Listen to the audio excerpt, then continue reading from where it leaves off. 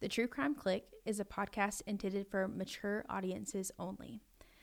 This podcast discusses sensitive topics, including sexual abuse, murder, and kidnapping. Listener's discretion is advised. The opinions expressed in the following episode do not necessarily reflect the views of the True Crime Click, its members, or its hosts. All accused are innocent until proven guilty in a court of law.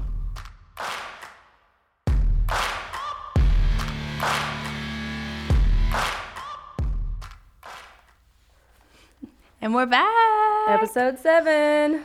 That's wild. Who knew we'd make it this far? We damn sure didn't. I didn't. I damn sure did not. But here we are. Here we are.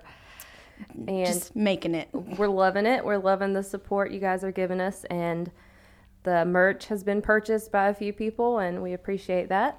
Yeah. Very much so. Yeah, if you're interested in our merch, you can go to truecrimeclick.com/merch. We have a couple different sticker options and things like that. So, and we're toying with some other things, but we're trying to see how well that works before we move forward. For sure. And I am Allie. And I'm Hannah. And we are the True Crime Click. We come at you every Thursday with a new true crime episode about a case that you've probably never heard of. Most likely. Yeah, most likely. This case that we're talking about today, I actually searched for podcasts about this particular case, and this is the first one that there was nothing. There was one YouTube video that gave a very brief synopsis of the case. So and I feel like we're doing groundbreaking work. Okay. First on the scene from 1990. I wasn't even born yet. Podcasting. I was. Yeah, I was. Well, maybe. No, you weren't born yet. What was it? What month? May. Yeah, you weren't born yet. Just missed it. It's August baby over there. So today we're going to talk about Marilyn Mitchell. It's Marilyn K. Mitchell. She was born in Ozark, Alabama, the booming metropolis, in June 13th of 1967. She was born at the Dale County Medical Center, which is also a fun fact where I was born, but they don't deliver babies anymore. But Not regardless, really she was born to her parents, Jean and Norma Mitchell.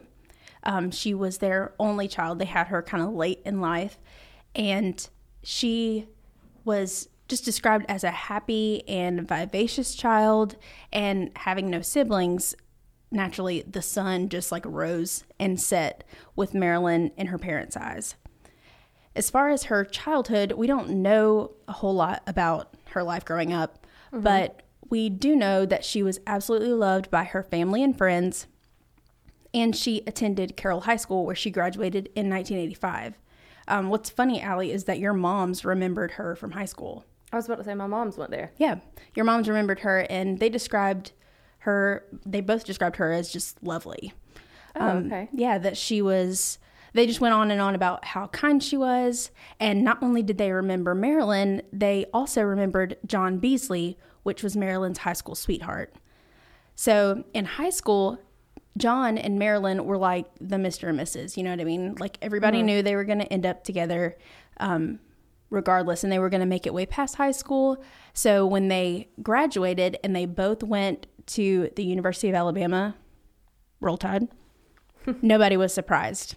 So I second that. So John went to study business, and Marilyn, in direct cohesion with her kind and giving spirit, was to study nursing at the Capstone College in Tuscaloosa. Good on you. Right? It's not easy. So over the next 4 years, they would continue to attend college and continue dating, and would become engaged sometime over those 4 years. It's not exactly clear when they, sealed the deal somewhat. You know what I'm saying? Yeah. So they get engaged, and they're planning their life together even before so. I mean, they just knew that they were going to be together for a really long time regardless. But once they were engaged, that's when, all bets were off, and they really started planning. And so in the spring of 1990, with graduation approaching, Marilyn starts applying for jobs. And just before graduation, she's offered a job at Southeast Alabama Medical Center in Dothan, Alabama. Which is where I was born. Well, there you go. Full circle. They got us both. There you go. So, Southeast Alabama Medical Center, which is now known as Southeast Health, is one of the 2 hospitals located in Dothan. And in 1990, it was the 4th largest hospital in the state, which I had no idea about that. Yeah, it's actually something I learned in nursing school. Their hospitals have levels, and Southeast is a higher level hospital because we live so close to the Farley, the nuclear plant. If there was a disaster, Southeast would have to. Isn't that kind of scary? But yeah. Oh, that's Sorry, horrifying. I mean, chances are, if something happens, we won't know. We'll be gone before we realize it. So Jesus Christ. Anyway, so she gets offered a job at Southeast Health. So with it being such a large hospital, now it's like the 8th in the state or something, but regardless, to get a job as an RN fresh out of school, like literally just contingent on her passing her boards, it was a really great opportunity, and she was really excited. So in addition to the anticipation of starting her career, Marilyn and John had also set a date for their wedding to take place like later in the summer of 1990, which is wild because it's like hot as hell, 1 billion degrees in Alabama. Woo.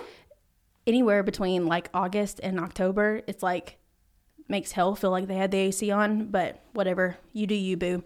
Yeah. So to each their own. Wild, roasting out there. So they set their date for later in the summer of 1990, and they were looking at homes in the Dothan area that was near both of their jobs. And after some looking, they found a small townhouse available in the then growing subdivision of Chapelwood at 201 Chapelwood Drive, which is like 15 minutes from my house. Yeah, super close. Just days following graduation in early May of 1990, Marilyn and John signed their lease and headed to King's Furniture and Appliance to purchase Good old King's. to purchase furniture for their first home together on May the 12th of 1990. Dude, what an exciting time. You freaking graduate college, You're living the life. You get your first house, you're planning a wedding. I mean, damn. And you get to go furnish it with some partially used furniture. It's there's still good stuff. I'm not saying it like that, but I'm like 22 years old. You're living your life here. Yeah. You're doing big things. Just for living 22. that dream. I didn't know what my first name was when I was 22. I had 2 kids. No. Yeah, I still go in and out. I had 1 kid. I had 1 kid. Yeah, there. No. Almost 2. So on May the 14th, all the furniture that they had just picked out a couple days before was delivered to their new house, and it really started feeling like a home. So they were unpacking and organizing and figuring out exactly, how they wanted everything.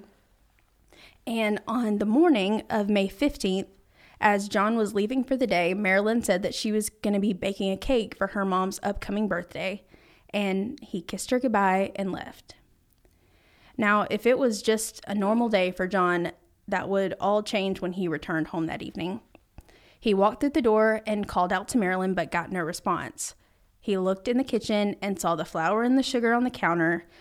Obviously, at some point of the process of baking the cake that she had talked about earlier. Now, when he still got no response, he decided to head upstairs, and that's when he would make the discovery that would haunt him for the rest of his life. At the top of the stairs on the landing, he found his fiancée, Marilyn K. Mitchell, lying dead in a pool of her own blood. She was wearing only a t-shirt and was naked from the waist down with her legs spread wide. John was horrified and immediately called 911. Oof. Oof is right. So when the police arrived, they determined that Marilyn's death was caused by multiple stab wounds, and she was obviously sexually assaulted. Later on, they determined that not only did she have multiple stab wounds, there were 38. stab wounds. Sheesh.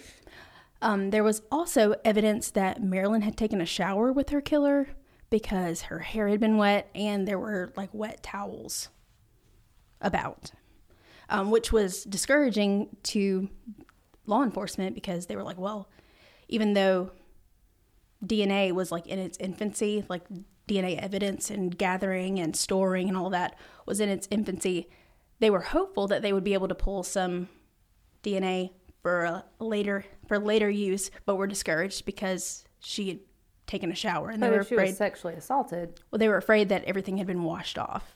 I mean, you know what I mean? So whenever they determine, you know, she's been stabbed 38 times, she's been sexually assaulted and bathed. This was like an obvious frenzy because 38 stab wounds, Jesus Christ. So they determine that even though it was a frenzy, it had to have taken some time. You know what I mean? Yeah. That wasn't just like a quick, like in and out Definitely ambush or whatever. So they decide to go and talk to all of their neighbors because somebody had to have heard or seen something. But they get nothing. No one saw anything. No one heard anything. No screaming, no fighting, no nothing. And they live in a townhouse, so you would think that if there was some noise, you would hear that. Right. And this is like it's its own like isolated building. It's like its own house, so it's right? not connected. Right. But this is a subdivision. And I mean, you've been in Chapelwood. Yeah. They're 25 yards apart. Yeah. At the very most, I would say. Not super large yards. Right. I mean, they're all like a half acre and less. So that kind of baffles the police that nobody would hear or see anything. Also, Marilyn was like compulsive about locking her doors, and there was no forced entry on any of the entrances. So that's when they think, oh, well, she must have known who it was that did this to her. She must have known them and must have let them in. Yeah. However, every man in her life is quickly ruled out. They all have alibis. You know, there's just no way that anyone that she knew well could have done this. Now, I know what you're thinking. She was sexually assaulted. Where's the DNA? Yeah. Well, it's in 1990. That's where it is. DNA was in its very, very, very early stages, the use of DNA evidence. There had only been like a handful of cases that had been used to identify a killer up until this point. And those had, I think there was like 5 or 6, and they had only started from like 1989. So, I mean, we're in like the very beginning. They couldn't have swabbed to keep for later? Well, luckily, law enforcement had enough foresight to know that it was developing, and they did. And they find out in that process that Marilyn had been raped, bathed, stabbed, and then raped again. So not only had she been raped one time, but the killer raped her again after going through all of this to conceal the evidence in the first place. I know. With a corpse at that point. There's no way she lived through 38 stab wounds. Anyway, ew. Gross. So, at this point, the case goes cold. Mm-hmm. They've exhausted every lead that they have up until this point. And then, in 1996, in the process, because DNA has developed significantly up until this point, yeah, the state of Alabama is in the process of obtaining all the DNA from all of their violent criminals that are currently in custody, that are currently in prison, right? And lo and behold, do they find a match?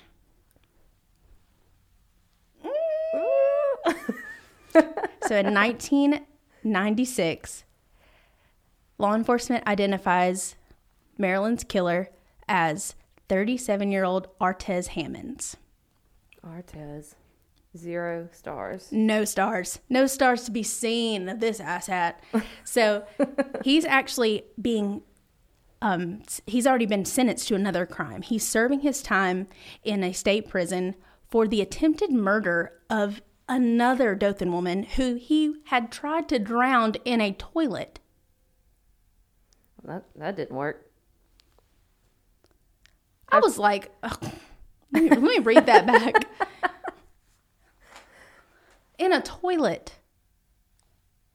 So anyway, they identify him as Marilyn's killer. The DNA matches.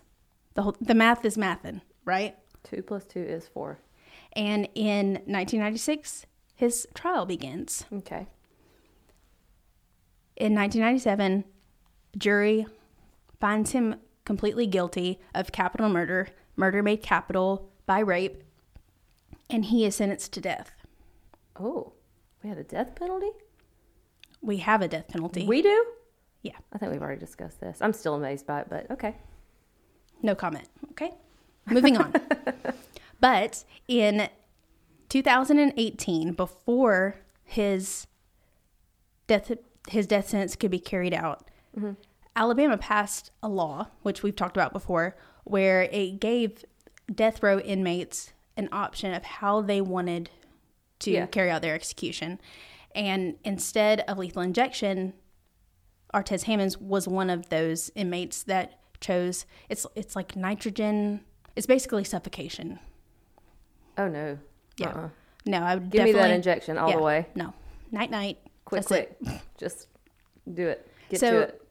Even though they had all the DNA evidence, that's not the only evidence that they had against him. He also pawned Marilyn's engagement ring.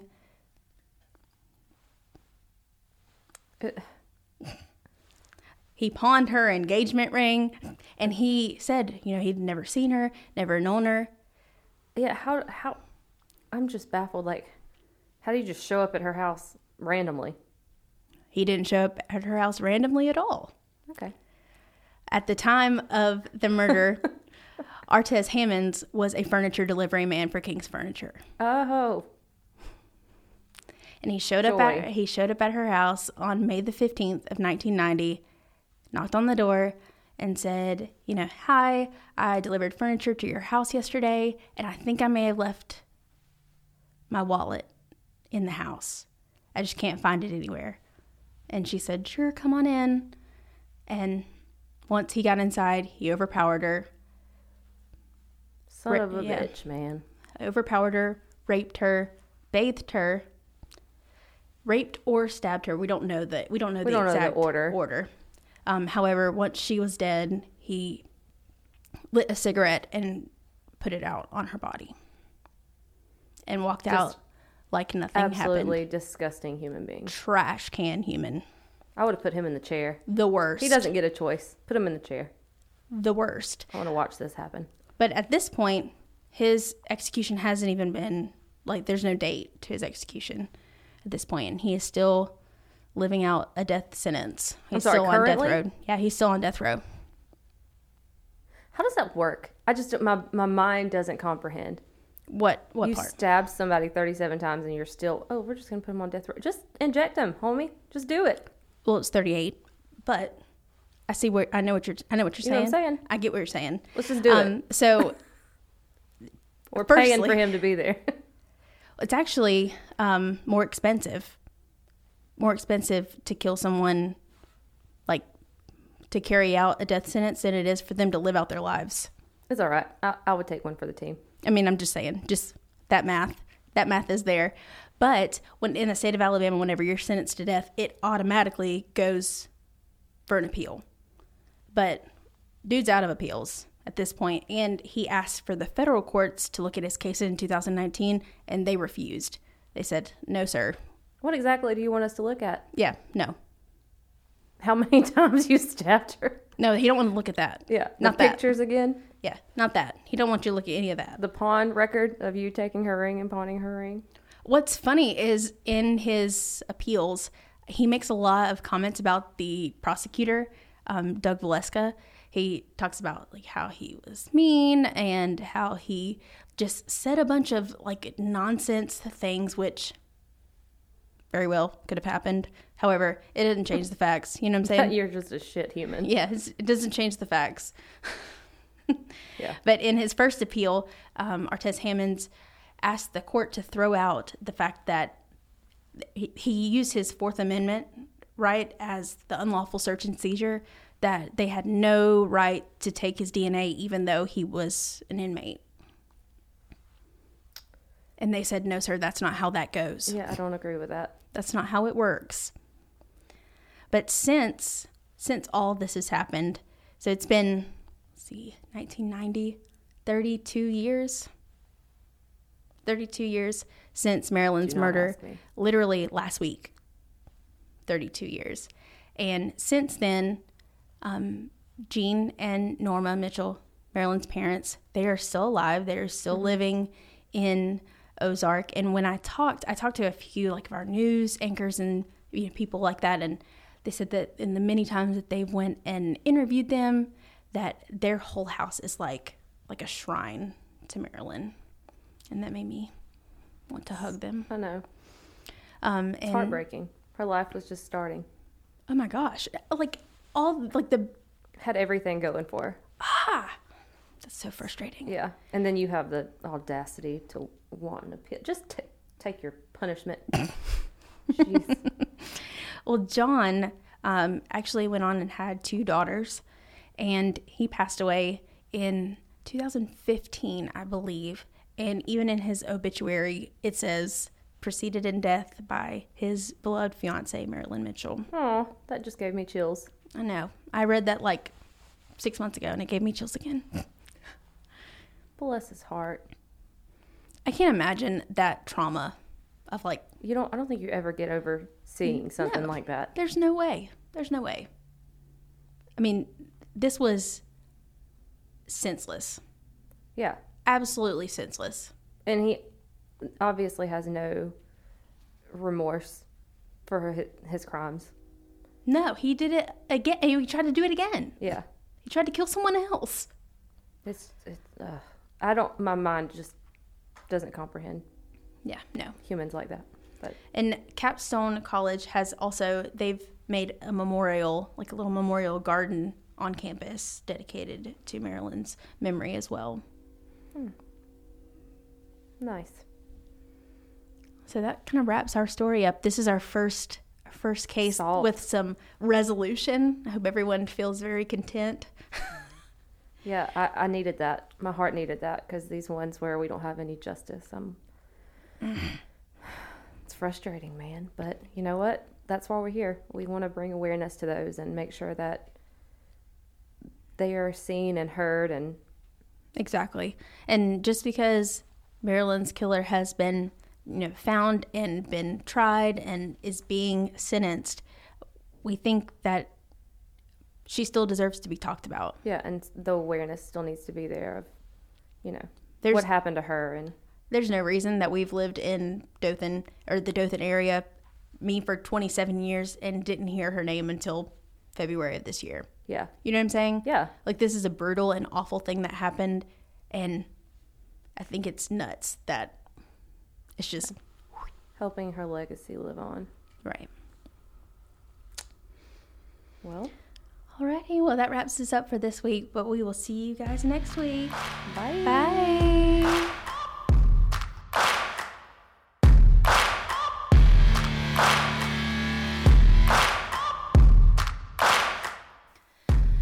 And don't forget that 25% of our merch store proceeds for the month of May will go to Mental Health America, an organization designed to promote mental health as being just as important as our physical health. If you enjoyed today's episode, please consider leaving us a 5-star review wherever you listen to your podcasts.